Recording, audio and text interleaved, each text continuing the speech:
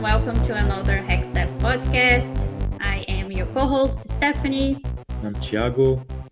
And today we have a guest, Amor Muto. We are really happy to have Amor today because we have so many great questions lined up. To introduce you all to Amor Muto, Amor is a certified professional coach with a vast knowledge and experience on the imposter complex, leadership, and fear of success, especially with software developers.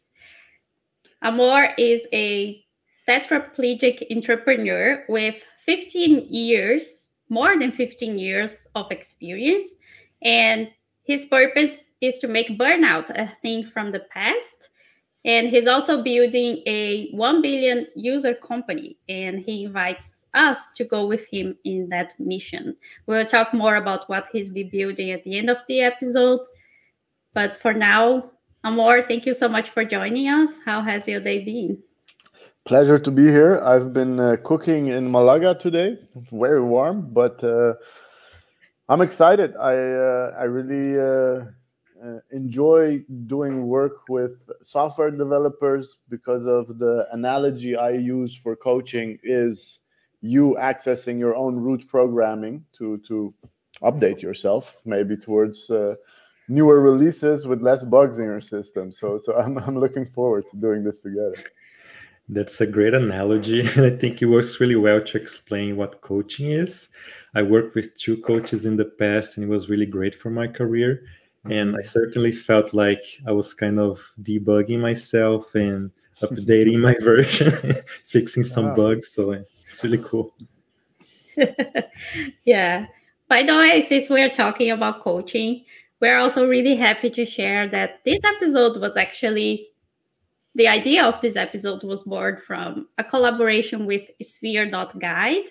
And Sphere is a platform that connects users like yourself, if you're looking for a coach, with more than 400 coaches. Both Thiago and I have used, and we can only say it's a really great experience. Margot, thank you so much for organizing all of this. And Amor is also on Sphere.guide. So, yeah, thank you, Sphere, for supporting us. Yeah, that's awesome. Okay, so let's get started because I have so many questions. Amor, you mentioned that you work a lot with software developers, and we have been having our second cohort with our students, and I'm sure you can see this happening with your coaches as well. But we see a lot of fear of success and fear of the unknowns and uncertainty when I'm going from, okay, I have always delivered results. I have always done my work. But now there is this expectation for me to take the leadership. And take leadership is kind of a vague term. And we see a lot of fear of that. So how do you see that happening with your coaches, and how do you help them navigate all of that? Because you can get stuck in that. It is the transition you're describing from being even a senior developer yourself to being asked to join leadership and become a tech lead and more in a management role is basically shifting your attention from the interaction you're having with the code and the products that you're shipping to suddenly understanding that there are a couple of people who are building this thing that we're supposed to deliver, and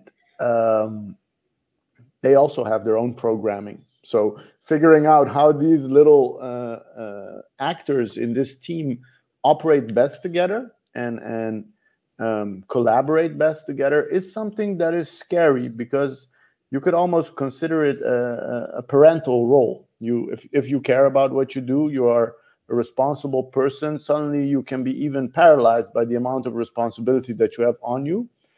And some people think the way to save the situation is by just like forget about sleep and rest and food. Just like, I'm going to fix the bugs and code. I'm going to push the software forward, and whatever balls are being dropped, I will pick them up. Mm. You might last a couple of months, a couple of years doing this. You guaranteed will not enjoy doing that. It's just going to be bad for your health, and you're not going to be a nicer person because you're overexerting yourself. Plus, you're stepping away from the part that is the biggest learning in this journey. When you're being asked to join leadership or become a tech lead, somebody is betting on that you have more soft skills than the rest people involved in your team, and that's something a lot of people who get assigned such a role forget, that maybe they're not the best yet, but in their group, in their cohort, they are the one that has to rise to the occasion, and that is a compliment. Taking compliments is difficult for critical people, and I work a lot with my coachees and seekers around it's a simple concept. You can get a book about it. It's by Dan Sullivan. It's The Gap and the Gain. Your brain, you can focus it on the gap, the stuff that's left between you and your goal, or you can focus on the gain, the steps you have taken from the moment that you embarked on this journey. A lot of us suffer from anxiety, negativity, draining thoughts, and paralyzing emotions. When we look at the gap, it's like, whoa, this project is so complex. How am I supposed to give estimates on when it's done while I don't even know the source code of this thing? I've just been here for 2 years. Or you think, what is the gain that I've made so far? Okay, I onboarded 3 months ago. Apparently, out of all these people, suddenly they chose me to take responsibility for how the group works together. And usually what helps a lot during coaching is reflecting on, it's probably not the first time that you've done things out of your comfort zone or above your level of expertise.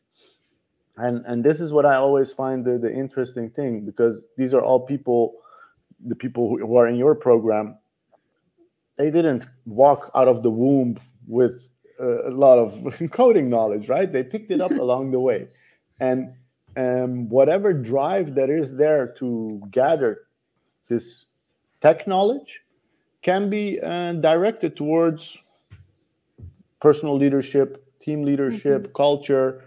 And I think the hardest part about it is because a lot of people have passion for code.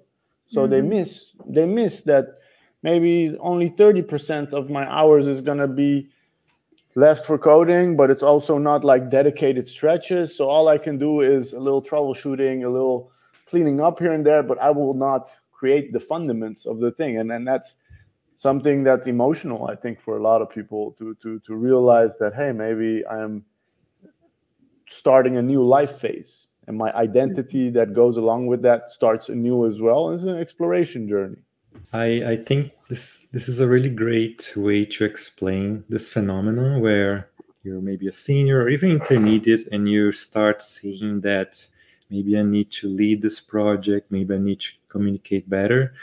But I guess the first problem you encounter is yourself in a way, where you're trying to do something and then these other people are not doing what you want, or they are blocking you. But you have to kind of start realizing that it's you have to persuade them, you have to work with them, right? And so it's kind of it's hard. Like it happened to me when I was starting, like when I became a senior and then when I started leading teams. It's hard to get to detach yourself from your work as a technical person. It's really hard for you to say, okay, I'm a good developer, but now I'm doing this other stuff that I'm not really good at. And then you start feeling like, oh, I'm not good at this. Maybe I should just double down on the technical stuff. So, like you said, I'm going to fix all the problems, all the bugs, and I'm going to make this project happen. And that can work for some time, but eventually you're just going to burn out. So, do you see that problem, and how can we help people to kind of navigate this thing? For every person, there are different obstacles specifically because how you programmed yourself through your journey growing up. So the things that hold you back are unique, but they are built on certain archetypes. And one archetype that I always find important to address is how comfortable are you with disappointing people? And as a leader, it's very important to realize you're gonna, I hope I can curse, fuck up. And when you do so, people are gonna be angry and disappointed. And how you iterate this cycle is gonna give you a lot of stretch with people, or you're gonna have a lot of clashes with people. And before you start this cycle, if you are terrified of disappointing people, well, then this leadership role is like choking you, because you're like, oh no, what if I do it wrong? People are looking at me, and it's gonna suck. So figuring out this basic, will you forgive yourself is if the server catches fire because you did something wrong. Like, I doubt it can happen, but can you deal with public failure? Because that is the difference between being like the developer, that you are very good. You might drop a few balls here and there and be able to pick them up, and somebody might point them out here and there. But as a leader, being humble means acknowledging that I don't know what I'm doing, but I've been appointed to do this together with you guys. Can you please help me? So a lot of times, if leadership is considered something that you need to be pointing in a certain direction, and people need to follow you, and you're out there first, I believe that's outdated, especially if you consider that the projects that you're addressing have like multiple experts collaborating, and understanding that you as a leader are actually a facilitator of all these people, and you yourself have been chosen as the facilitator because you understand the languages that these people speak technically. And we're hoping that you are the best in verbally creating consensus around people, around what is urgent, what is important, and what things we need to cut before a release. So I think knowing that this journey, just like all your other journeys, starts as a noob. You're a beginner, and acknowledging that and carrying that on your chest will, you know yourself, if suddenly somebody stands next to you and is like, I am here to tell you what to do, you're going to create a whole different relationship to, hey, I'm here to figure out what we're supposed to do together. What are your suggestions and ideas? And I guess that is how I would explain it. And I have to repeat that for every person, the things that hold you back are a little bit different. So take that footnote if you're listening to this. You touched on a phrase that not a lot of people are used to say, especially developers, and that's the main struggle they're gonna have when they get out of the cocoon of just coding, and suddenly they want to communicate more, take more leadership, which is, I don't know what I'm doing, but we will figure it out. That's why we work in a team. The fact that people have a hard time, and I'm saying people, I include myself in there. I also had to do a lot of work in that. There is a lot of misconception that the more you progress, the more you get the titles, the raises, whatever it is, the more you can't show that you don't know something. That's the main thing, the first thing that our students say. They're like, oh, I didn't know that this person whom I admire also struggles with not knowing how to solve things. Asks for help. They ask for help. I have been spending days stuck because I thought that I had to know everything. And this is something that we have to work with them. And I think it's important to show Of course, we don't like saying that we don't know things, but it's Mhm. just something that you can't hide. And the more you try to hide, the worse Mhm. it will make you feel. Do you also Mhm. see that reluctance in your coaches? And a better question that I want to ask you actually is, what are the outcomes of trying to hide that you don't know what you're doing? Um, the sky's the limit regarding to faking it till you make it. But the I think the outcome, one of them, can be a deep sense of loneliness if you do Mm-hmm. not show up vulnerable as a leader. You will not create that culture in your team, so everybody will be hiding their tears and blood, and we're all human, we all bleed and cry, and you being reluctant to do that is understandable, because we are raised in a society that teaches us, doesn't matter which generation so far, hopefully we'll change this, doesn't matter which culture worldwide, the concept of strength is regarded as the old soldier, the John Wayne type, the person who doesn't complain or say ow. Admitting these emotions to yourself, it's going to be way harder to admit them to other people. So the reluctance, first of all, is understandable. It's maybe even unimaginable for a person listening to this right now to be like, whoa, so I'm supposed to like stand up in front of a bunch of people that I admire and they admire me and tell them that I don't know my left from right sometimes. it's it's it's not a great moment of pride, but the funny thing about pride is that it's so much glued together to shame, and a lot of times you are ashamed of not being whatever thing you think you're supposed to be. And the biggest thing to know about this game that we're playing is that we all built this construct equally in our heads. And so you gathering the guts to speak that out is going to bring you so much closer on a human level with other people.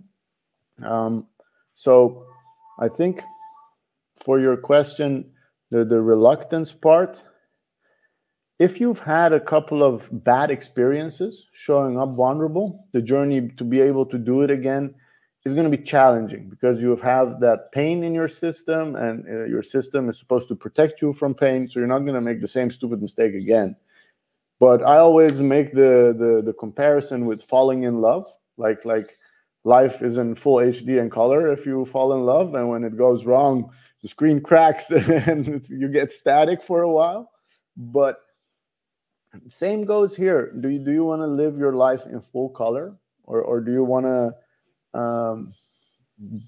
be the sad clown, so to say? Because you can perform in this sense and never show that you're insecure or uncertain, and always be this rock in everybody's mind. I speak to those people. I work with them. They feel lonely and wish that they can break down the walls they built around themselves to get closer to people. That's actually one of the main reluctance in actually going more and more to the top, because there Mhm. is this misconception as well that, oh, it's lonely at the top, right? But that is only lonely, and actually it's going to be so much harder for you to even get there if you don't ask for help, which No. is another thing that we see a lot. Again, in myself, I had to work a lot on that, and we see that a lot as well in our students. These are brilliant people, talented people. They don't know how to solve something, they go after it, Mhm. but asking for help is so hard. And again, like you said, it's relatable, it's understandable, but there is a lot of things that it's not clear, um, what we lose when we don't ask for help. And I can make a pretty graphic example. So 10 years ago, I broke my neck. I mhm, ended up in a wheelchair, and I needed help, and I was forced to ask for help. So I went through a whole period of asking for help and beating myself up about it. Okay. And I am sure that a lot of people who are reluctant to ask for help wait until there is like no other alternative, and then ask for help, and then internally also judge themselves for not being able to fix that thing by itself. And shifting that programming is really deep inside of you. It comes from the place that your parents taught you to tie your own shoes, and then they applauded you when you did it yourself and told you you're a bad kid when you wanted them to do it. Okay, doing things yourself is something we celebrate. It creates autonomy. It's amazing. What you miss out of when you have this construct that basically expects you to be a rugged individual, and um, is the peaks you can climb, the how far you can get, is highly limited. If you consider the people that you see as your heroes, the people who are established and have pulled off big things that you consider valuable, I don't know. Do you guys have an example that might resonate with your target audience? Hmm. I can't. I can't think of anyone. I'll give you two. Okay. Tiago and Stephanie. Okay, Tiago and Stephanie are awesome people that have achieved great things. See, this was the trick question right here. But you guys yourself did great things. If you consider how far you got with the things you did when you were doing it as a rugged individual, how much blood, sweat, and tears was spent, how much you hated life as you were pushing forward, compare that to the shift you made when you were able to say, hey, next time I get stuck, I'm going to give it 20 minutes of research. If I don't crack that nut, I'm going to pick up the phone. I'm going to send an email. Okay. How much laughs did you get from doing such a thing? How many times did you hear somebody say, I was here exactly this place a while ago, and I can tell you, don't do what I did. I don't know what you're supposed to do. You miss out on connection. You miss, like, Yep. forget the work, forget the progress, forget the accomplishment. You miss out on connections. You're gonna be in a place where trust is further and further away from you. And I don't know about your values, but my sense of safety and security comes from trusting people and feeling like I have people I can rely on. And this little switch that I had to make in my head, I'm not depending on people to help me, okay? Because that creates a weird feeling inside of me. I don't want to be depending on people. I want to be autonomous. No, I want to rely on this person to help me achieve this mission. If I want to make a challenging climb, I need to rely on people, and understanding that how much of an asset it can be if you're good at sniffing out who you can rely on within a couple of hours versus not being able to do so. And that too comes with practice. So the longer you wait with trying to involve people in your process, the higher the odds that somebody's going to screw you over and you didn't see it coming. You know that this also happens. You rely on people, they let you down, they abuse your trust. So becoming a wise old man or a woman has to do with how much you practice this human wisdom. Yeah, for sure. I guess it also comes from a place of fear, right? Because you don't want to show your limitations, or you don't want to show that you don't know. And instead, you change that to curiosity, right? And say, hey, who can I trust here? Who can help me? Who can give me directions? And who I can give directions to, who I can help, right?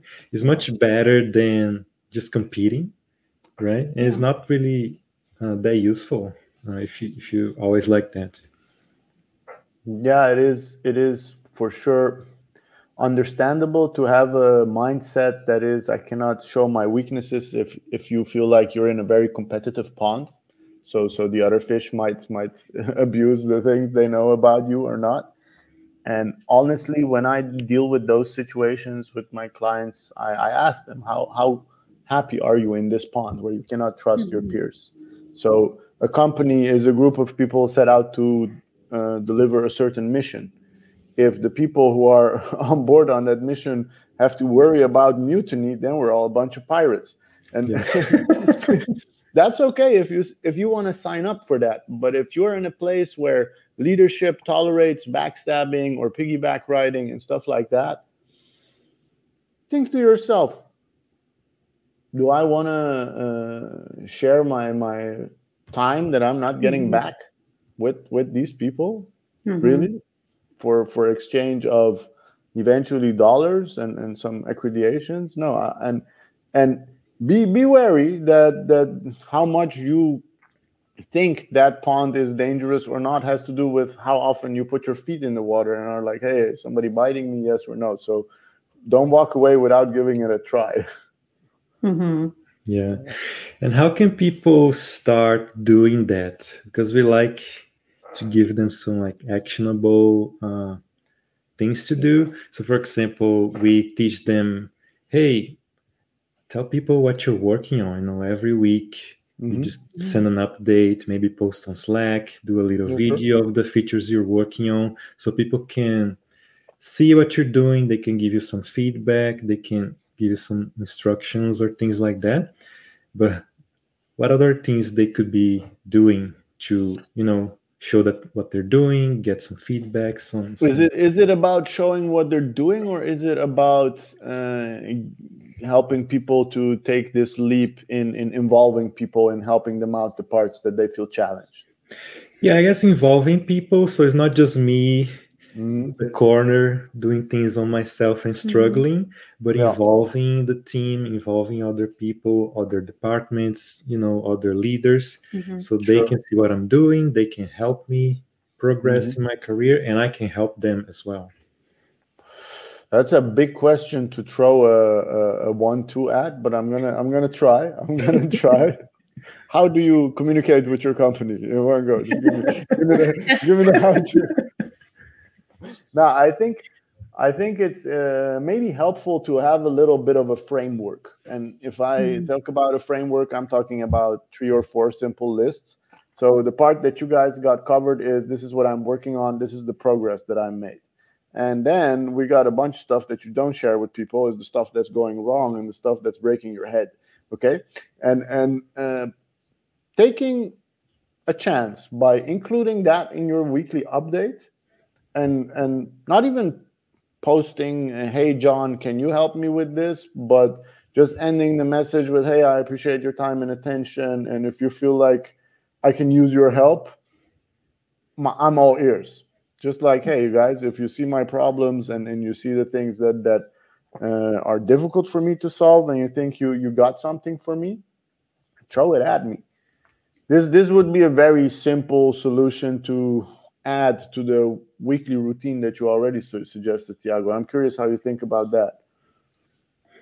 Yeah, I think it's a great suggestion, right? It's not just the work and kind of the technical struggles, but also maybe some internal things that are going on. So maybe showing some vulnerability in there is also good, right? It's not just about the work, but about the human aspects of it and the connections. What do you think? Yeah, I think that would be a great way to get it started. I also had a lot of trouble doing that, but today I see how much What was your biggest challenge in doing that? Can you share on that, Stephanie? Yeah, let's put myself in the spotlight. I love that question. My main concern was, I don't want to show that I don't know this. I should know how to do this. I shouldn't. And what were you most afraid of, if people would find out that you don't know a certain thing? That I wasn't good enough, that I didn't deserve to be there. Yeah. And solving this was a journey, I guess. Yep. Today I'm like, dude, I'm not gonna spend my entire day trying to do this. Who can help me? But yes, it is a journey. It's a never-ending journey. You see the shift there from being worried about what people think of you to you being like, I don't have time for this. Okay, Yeah. and that's a beautiful how do you call it, testimony to coaching and the hard work that you did yourself, Stephanie. But in Thank the you. end, in the end of the day, it is really true. I don't have time for this. That's such a pragmatic approach to what if people think I don't know these things, and what if they think I don't deserve it? We'll find out, but I don't have time to think about it in the meanwhile. Yeah. That, a tricky thing that also I learned is that I was always having these things going on in my head. And then I learned that everyone else is not even paying attention to me because they themselves are thinking the Are same. they suck themselves? Yeah. Yeah, one thing I share with leaders, C-level people, because when you mention that people think it's lonely at the top, is a Mm-hmm. choice. People choose to make it lonely at the Yeah. top. When somebody is assigned a C position and they're supposed to like take leadership over 3,000 people globally, you think they know what they're doing? Seriously. Seriously, do you think they know what they're doing? And this is the funny part about life. One thing to remember, the whole world, all the things that are working and the things that are going wrong, is just people like you and me winging it. Basically, Yeah. we're all winging it. And Mhm. sometimes something crashes, goes horribly wrong. And we have Mm-hmm. some systems to check if people are not like winging it a bit too hard. But thinking to yourself, can I wing this? Mm-hmm. And mostly not doing the work, but can I wing it, like risk it to be in that position to be judged and then Mm-hmm. survive the judgment? Because it can happen. It can happen that people are like, you know what, Stephanie, I really expected you to know this stuff. And the fact that you show up unprepared like this, very disappointing. I'm going to take it up in your review. Some Mm-hmm. stuff like that gets thrown to your head. I already see your jaws tensing up. You're like, this is not what I like to hear. And your ability to bounce back from that is Mm-hmm. something you forget. Yep. But 100% everyone who's listening to this today, you've fallen and you've gotten back up. Yep. And that's the journey you went on, from being concerned around what people might think to understanding, hey, everybody's worried about themselves, and actually I don't have time for this. Yeah. You're not gonna die if people judge you, right? No, You spend your whole day judging yourself, right? exactly. What's the point of Exactly. worrying about other Yeah. people judging Mm-hmm. you? Yeah. So, Amor, I would like to go a little bit back in the career progression. Like we're talking about, okay, you are taking a leadership or a management position, Sure. but let's go a little bit back and think about the people who are in the intermediate. Hmm. Yeah, they're not like even senior yet, and Sure. so it's not common for people to see good examples of leaders, Yeah. of people who connect with everyone, who show True. good examples of how to bounce back from this type of interactions, because it can happen. And one thing that we see a lot is in that transition from only coding to expanding the impact a little bit. So I have to Hmm. communicate more with people. I Sure. have to take this initiative, Talk with my talk manager, with my all manager, that. talk with my peers. Mhm. But there is this expectation that you know how to communicate when there isn't. And Hmm. I see a lot of talented developers Hmm. going in the meetings and not even feeling, I don't want to say confident, but they don't even raise their hands to No. suggest something Yeah. because it's just a lot of things. Like they don't even see themselves as, no, I have lots of experience. I have seen this. I have studied this, or Yeah. I know a story about this. This can go wrong if we go like this, but I don't Yeah. even raise my hand to speak. Or worse, they have an idea, they don't say anything, and then someone else, a senior, says the exact same thing. Yeah. Shit. And they're like, oh, I should have Yeah, said something. yeah. Yeah. That's the price you pay. It's a great question, Stephanie, and I would like to use an example out of my personal circle. One of my best friends from high school, Mhm. he would never speak up at meetings, and usually when everybody had spoken and everybody would turn to him, like, you also got to say something, he would just say, I agree with him and I agree with her, and for the rest, I think everything is mentioned. So the ultimate gray mouse. That's how I describe it. This man literally got physical discomfort when put in a position to speak in a group of people. And these were not people who were going to stab him or eat him, but he was sweating, shaky knees. Mhm. Literally, this physical sensation was real to him. So the level of anxiety and fear that's going through your body in that moment is immense. How do you deal with that? Because he was also at some point supposed to communicate with his colleagues and not postpone that, because that would break his career. Postponing this part would break his career. He Mhm. would keep himself small. The trick he uses a lot of times, and I think it's important to realize that nobody wants to be the bringer of bad news. So if there is a meeting and, like you said, you know out of experience this is going to go down a rabbit hole, nobody should go this way, you've been um, expressing simple things, and you can write it out during the meeting so you can read it off a piece of paper for the first time. First of all, I don't want to be the bringer of bad news. And second of all, sharing this with you guys is making me extremely nervous. I have sweaty hands and my armpits and my knees.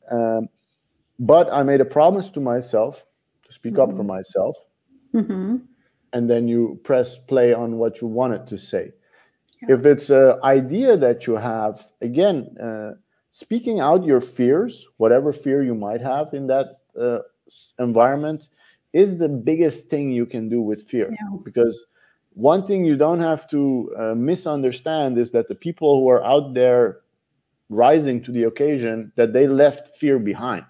Mhm. Everybody is afraid. Everybody is afraid, and nobody loses the how do you say it, internal Mhm. track on repeat of what if this goes wrong, what if you suck, what if no, but they learn to realize that that's not my inner voice. That's just Mhm. a little passenger that's very worried and doesn't Mhm. know how kick-ass I am. Okay, then they Yeah. forget. They forget. But the way you can deal with that so it doesn't hold you back is by Mhm. speaking it out, by acknowledging it. The biggest thing I do as a coach is, I call it AVE. It's acknowledge whatever you're feeling, validate that it's normal to feel such a way. Mhm. Doesn't matter what interaction, it's okay to feel the way you feel, and Mhm. express whatever thought or emotion you have. When you do that, the block disappears. Okay, and you don't have to expect all your peers to be able to do that. So when you Mhm. tell somebody you're angry, they're like, that's nothing to be angry about.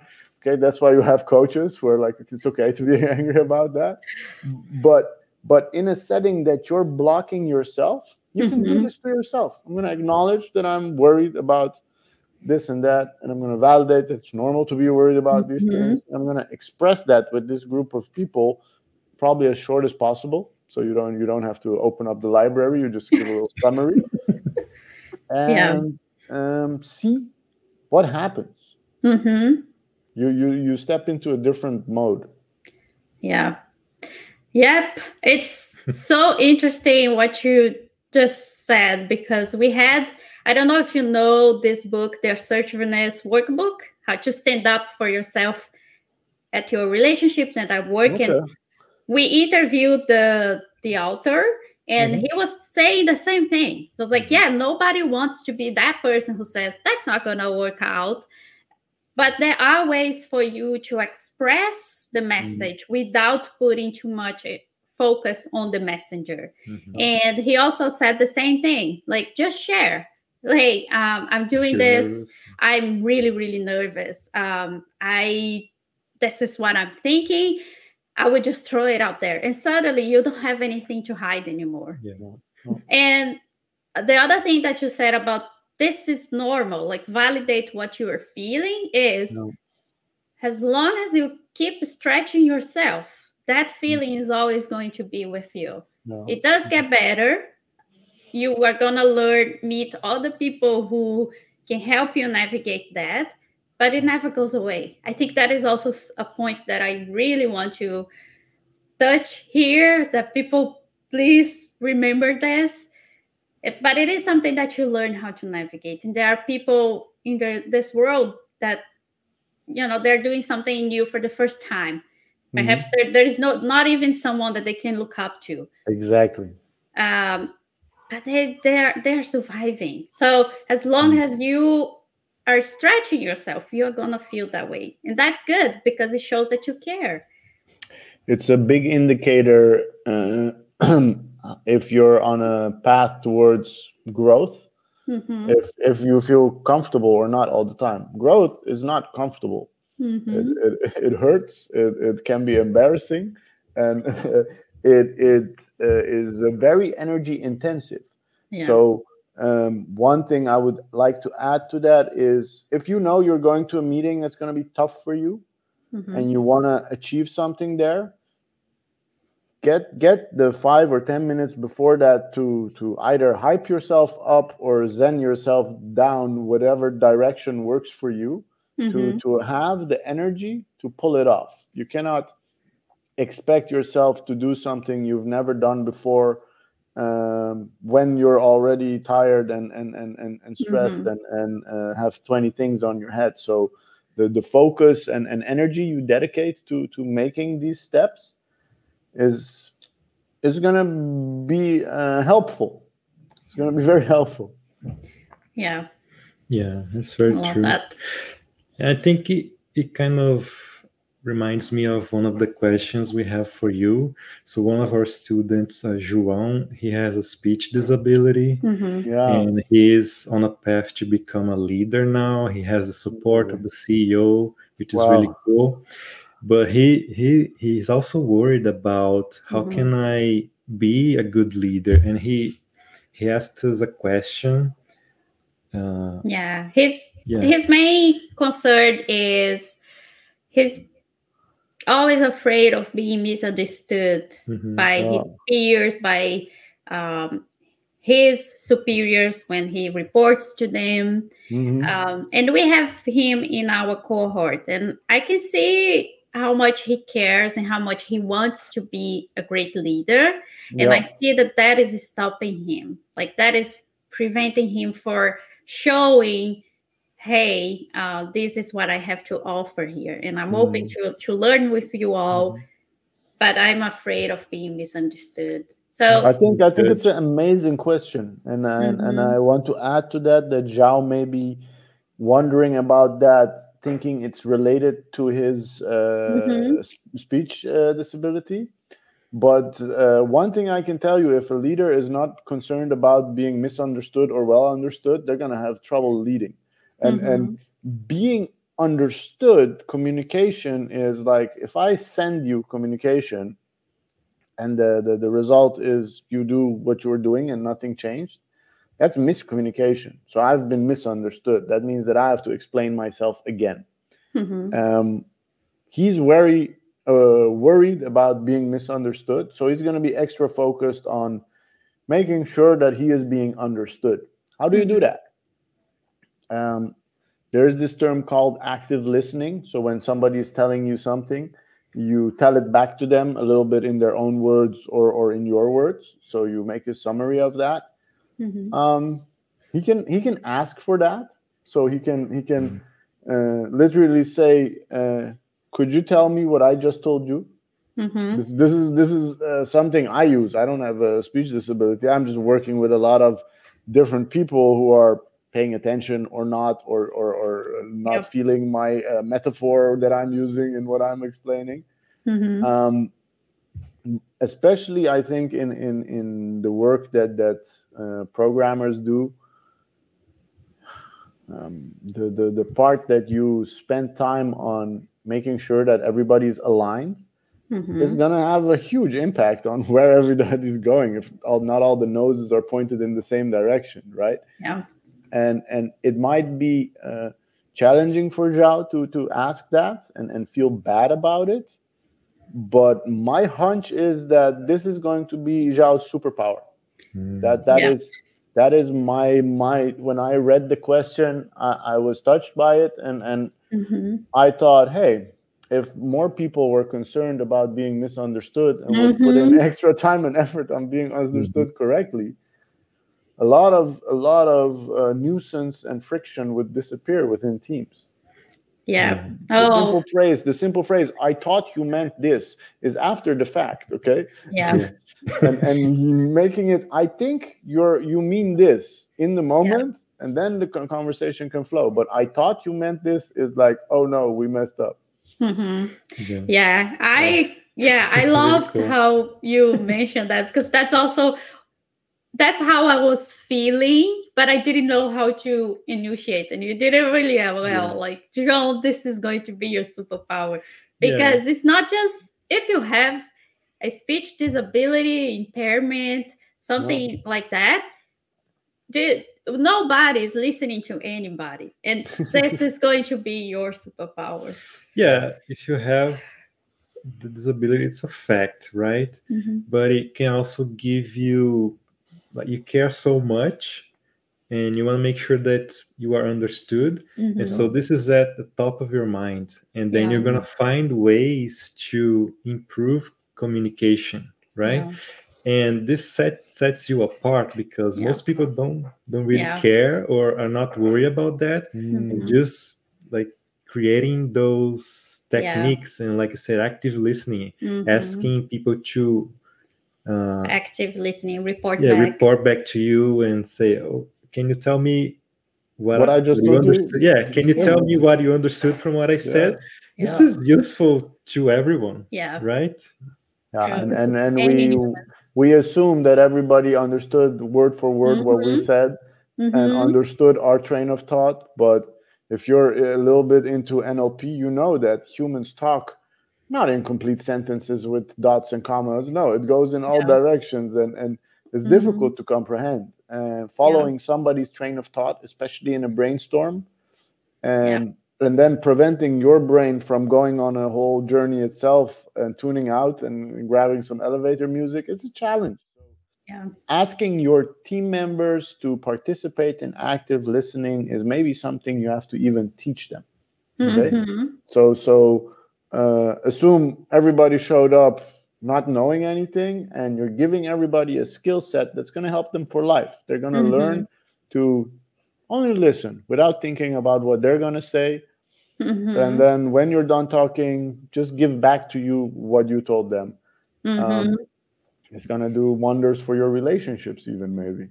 Yeah. True. And one of the things that he mentioned was, I don't know any other tech leaders that also have a speech disability. And I was like, oh, I also don't know anyone, but I asked around to just send him some people that he could connect with. So if you Okay. happen to know anyone, please send us our way and we will share them with João. But I think maybe João is going to be the first. And I would say the world is too big for them not to be out there. yeah, The world is maybe not a place where they wear that on their sleeve. So they may yeah, have been hiding it and pushing it down and making it true with extra effort. So there's definitely, if it was difficult to find one, Zhao can take the lead and stand up for others. What I can do is I do work with Google and their Disability Alliance for all their employees who have some type of challenge.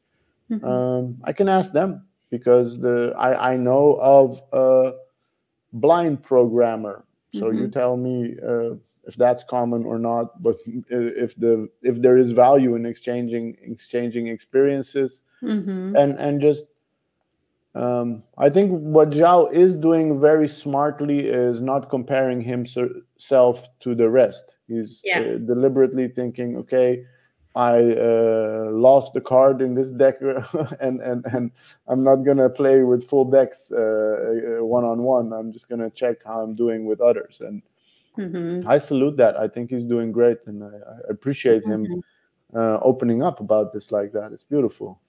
Yeah. I'm Yeah. super proud of him. And one of the other questions that João asked us was he worries that the team will have some resistance of he becoming the leader. Yeah. And I would like to ask you your maybe your experience or something you've seen before where there's someone with a disability becoming a leader. Do you think that the team can have some resistance to that, or is that fine? I guess it can be a Wow. struggle, right? So you think in his question he means the resistance is regarding his disability? Yeah. Yeah. Yeah. Mm-hmm. I have not experienced such a thing, but I do not walk in Zhao's shoes. One thing that I think, looking at the whole conversation we had, there are some golden nuggets there for Zhao. So he can be vulnerable in sense that, hey guys, do you think I'm fit to lead this team? And in the ways that you think I am not fit to lead this team, would you be willing to assist me? Um, that is a thing that you learn with a disability, is to ask for assistance, and he will quickly discover what the concerns are of his members in his team and which one of them really consider it a group effort, and which one of them think, no, because you missed this part, I do not salute you. It's old school alpha thinking, and I think it's understandable. I think it's maybe based on prior experiences, and in this experience, what you mentioned is that he has a warm corner in the C-suite. People care about him making these steps. So just like he shared these concerns with us, he can share them with them, and be proactive about the solution he's looking for. I know from experience that you don't have to have a disability for the team to mistrust your leadership. You can just show up too late and be given too much control.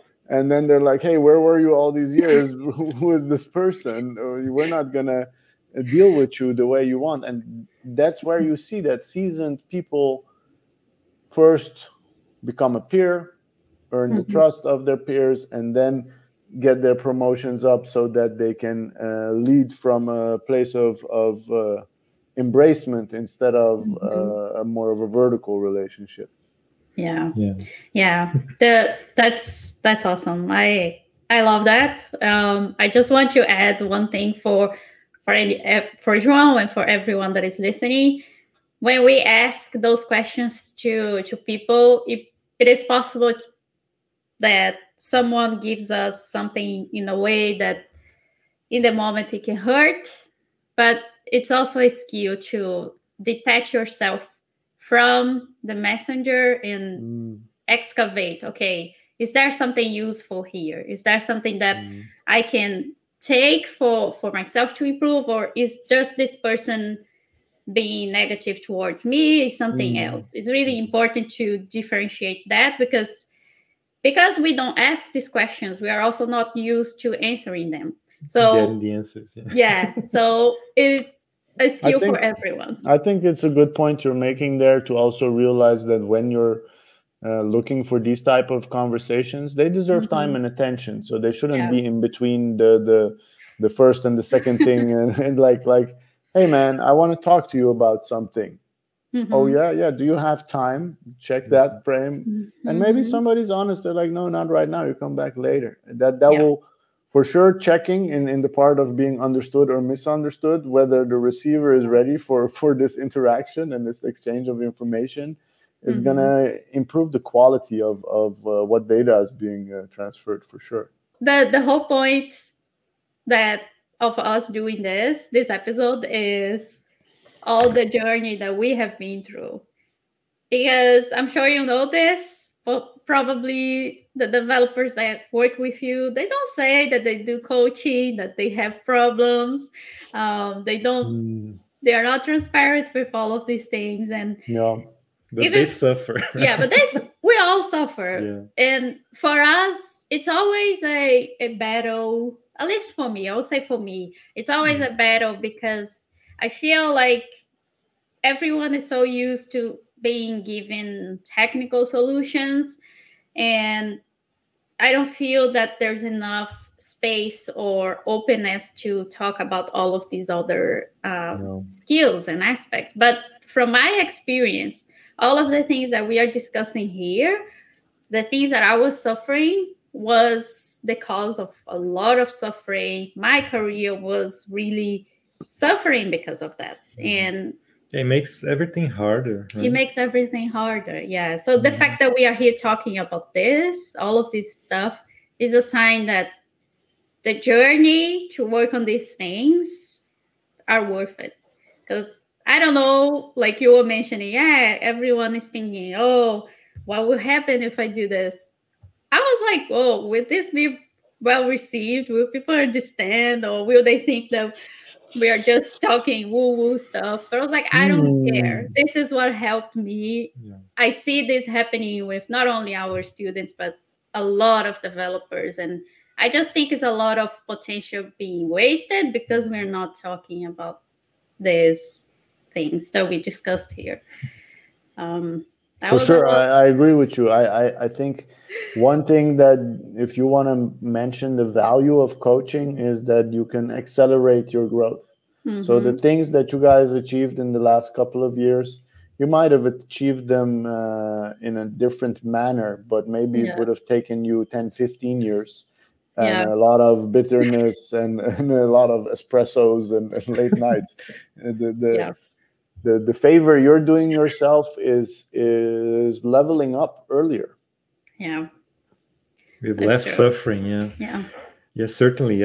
I had so I suffer from burnout maybe twice in my career, and I'm sure that if I had access to coaching and to developing leadership skills and communication, it would have been much easier for me, right? So I Mm-hmm. would say I would have saved myself a lot of suffering Yeah. because I didn't know. I just didn't know about it. So Yeah. Yeah. I was thinking about how far apart were your burnouts, Tiago? How old were you when the first one hit you, and how old were you when the second one? one was maybe when I was 3 years into my career, about 3, 4 years into my career. And then the second was probably like 2, 3 years ago. So maybe You like feel you every feel 2, 3 years you something feel happened. you feel you recovered from the last one? I think I'm better. I'm much better now. And I think I'm just more open to trying things out and being Mm. okay with making mistakes because in the past I wasn't okay with that at all. Mm. So now I'm more like even being here and just talking about stuff is will be hard for me because I was very like perfectionistic and Mm. worry about things. But Wanting now to I'm much, control. yeah, Yeah, control freak a little bit. But now yeah. I'm much better. Yeah. Congratulations, man. That's a big journey. It's I do a lot of work with burnouters. I have group workshops around trusting your burnout, what it's teaching you, Mm-hmm. taming your perfectionism, solving your overthinking, embracing your fear of failure, stuff like that is all basically modules inside ourselves that make us overexert and underappreciate ourselves. And Mm-hmm. this negative internal spiral, unfortunately, is also facilitated by world Yeah. because the if you're somebody who's willing to die for the company, well, come on in. It's Yeah. Yeah. you're welcome here. Very few Mm-hmm. places will protect you from yourself. Mm-hmm. Mm-hmm. That is one thing that I've noticed, and if it's okay, I'd share a bit about Scara right now with you Yeah. guys before Yeah. we shut down. So I did a lot of coaching, and I discovered that even if I teach people that it's okay to walk away when you're a bit tired or when your productivity is dropping, that's a good moment to take a mini break. Go for a Mm. walk, look outside, stretch your neck, check your posture, simple things. Yeah. Most of us don't allow ourselves to walk away from the computer when we're having a like slow flow, so to say, or a no flow, and we end up opening up tabs, going down rabbit Mhm. holes on the internet, grabbing a phone, and then we end up spending overtime because we weren't predictive in the hours that we were supposed to do our time. I'm building a solution right now with a wearable that is detecting the amount of stress that you're experiencing and the Mm. duration. And based on if you spent more than an hour very stressed, we're going to make an assumption that you're not so productive nor so happy anymore. And we're going to check your schedule and we're going to give you a call, a mini break where we're developing this as the simplest forms as an MVP. The vision Mhm. is to have a Tamagotchi that helps you take care of yourself. So acknowledging your mental and emotional state and not allowing Mhm. your battery to run too low. Mhm. And I'm really happy to share this with you guys because the initial customers that we're serving with Scara are technical teams, people who work in Mhm. the agile and Scrum environment, people who are dealing with delivery dates and Mhm. build agreements and people who feel the crunch once in a while and Being on uh, call. Oh, don't yeah, say that. Yeah. this is a bad word. On call is a bad word. PTSD. Yeah. Yeah. Okay. So if that Yeah. is something that might be interesting for you and Mhm. your team, because what I'm trying to do with Scara is to quantify the amount of stress that's involved in Mhm. delivering projects and Yeah. see if we can correlate the amount of stress and how much Mhm. de-stressing we do to output quality and velocity. So Mhm. will you be a better version of yourself, not just productively, but also happily as a human, if Mhm. you are helped with um, taking breaks on time? Because I know Mhm. from doing a lot of work, I preach this. Still, I find myself not walking away from the computer because the thing is not done yet and the to-do Mhm. list is too long. Yeah. And this is something that I'm very curious about whether we can solve this Mhm. in this day to make burnout a thing from the past. I would love to see it happen. So I Mhm. invite you all to check the website scara.ai and leave your email, and I'll get in Mhm. touch with you to see if you're eligible for a pilot project. Mhm. Cool. Oh, that's That's really awesome. exciting. So you're gonna measure people's stress with a wearable? Is that like Yeah. a clock, like a watch or something? Right now, it's going to be just a sensor that sits on your arm. I'm Mm. 3D printing a connector to it to make it a pendant, so you can just take it off and take it on.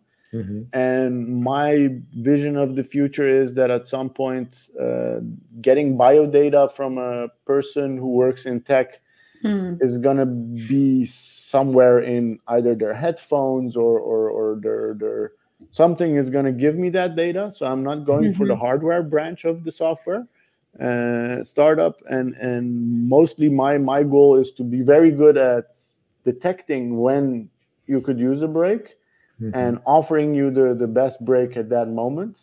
And if Mhm. I can solve that digitally, automate it, then I can help a lot of people. Because a Yeah. lot of Mhm. people beat themselves with a stick until it's too Yeah. late. Until it's too late. Especially Yeah. developers, I'd Yeah. say. Oh, I Yeah. can so much relate to that. It's funny how you were saying like, oh yeah, I'm not actually doing anything. I'm just opening up a bunch of tabs, and it's funny how I can notice that. Like, I really wanted to have done something more stuff. It's always more, right? It's never Yeah. less. It never stops. It never Yeah. stops. Yeah. And I noticed that like instantaneously. I start trying to get busy. Like I open a bunch of Mhm. tabs and I'm like, I don't even know what I'm Yeah. doing anymore. It's time for a Yeah. break. But Yeah. it's true. It's really hard to allow yourself to take a break. But I've Mm. been doing that, and it's being a life changing. Yeah. What helped you convince yourself in the moment to take that break? What is for you the biggest Hmm. push to do it? Ah, I don't know if I can. pinpoint to one thing, but certainly meditation has been helping me notice and become more aware of where my attention is going, and also the feelings in my body as well. Super.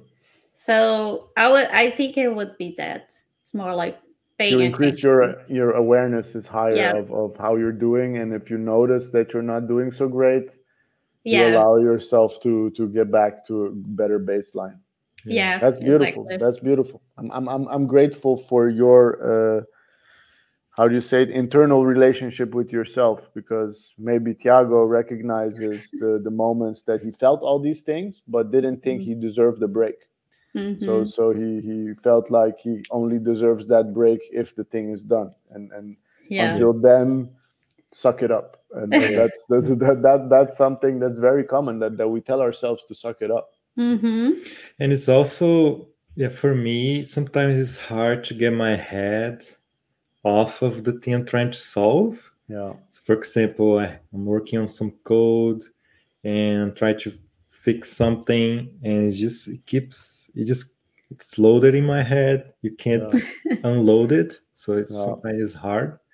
Mm-hmm. But the same thing, like the thing about breaks, is also productive. So there's a really good talk from Rich Hickey about what is it called again? Hammock driven development. Okay. Which is it's just a way to work on projects, and then you just try to solve something, maybe it's something new no one has done before, and then just take a break when you can't really progress anymore. Take a break, go to a hammock, pretend you're sleeping, and then eventually, after 1 or 2 days of doing that, the solution just comes to you, right? It just pops into your That's head. the funny thing about how the brain works. Yeah. And when we give our brain a problem, the brain is looking for a solution, but you don't see a loading and a progress bar on how far along you are on your solution.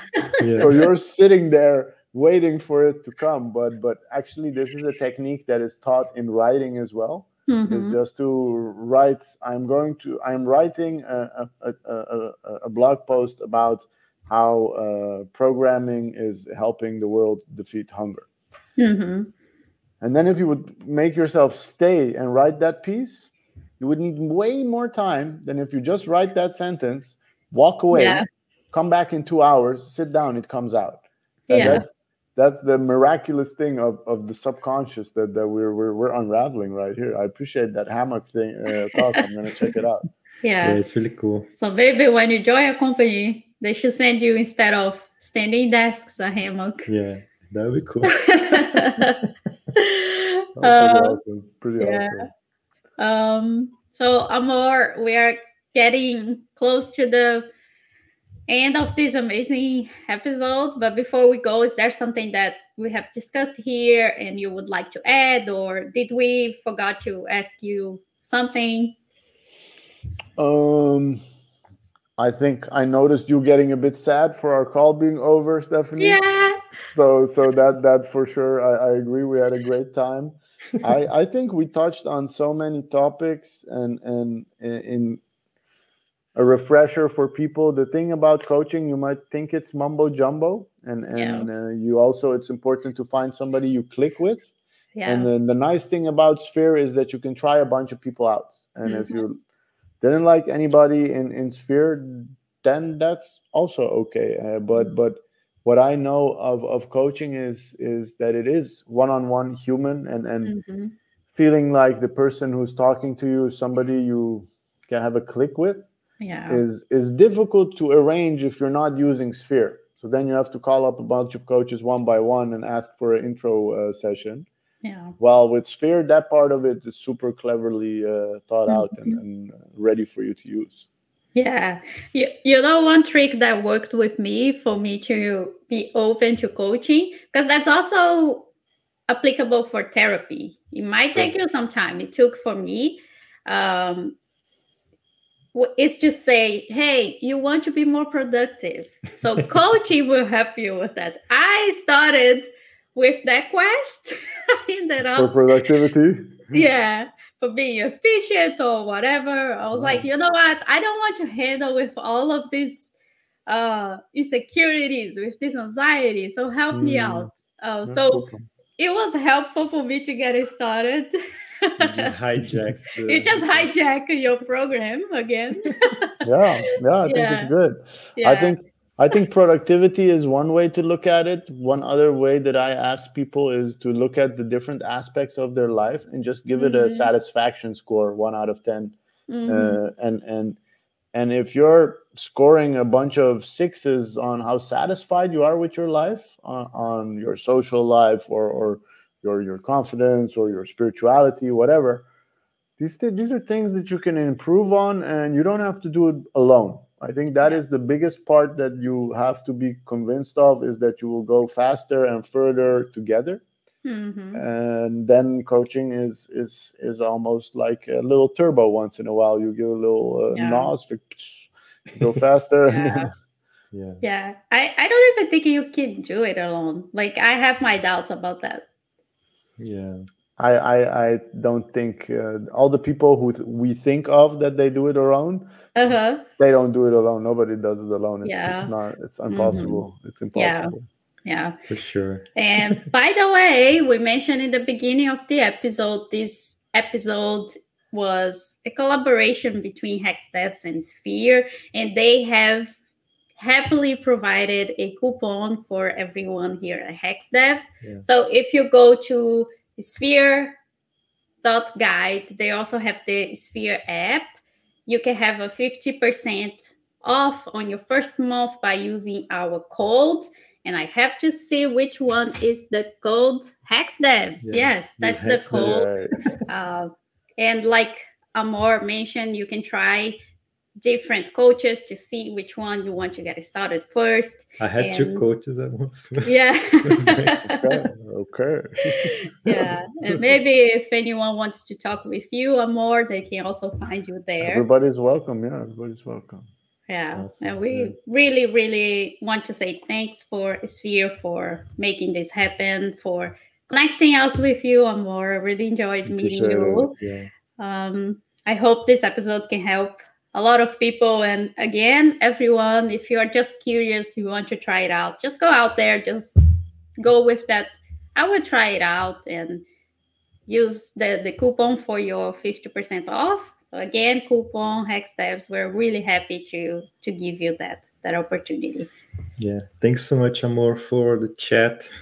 I really appreciate you coming here and talking with us and giving us so many great tips and insights, and also helping our students, João. So thanks so much for the chat. My pleasure. I think one last thing I would say is, usually as a coach, I don't provide answers. I provide questions. So this one was a stretch for me. I hope it was of value. I had a good time with you guys. I'm really grateful for getting to know both of you a little bit better. It was awesome. Super. All right. Thank you. Bye-bye. Bye-bye.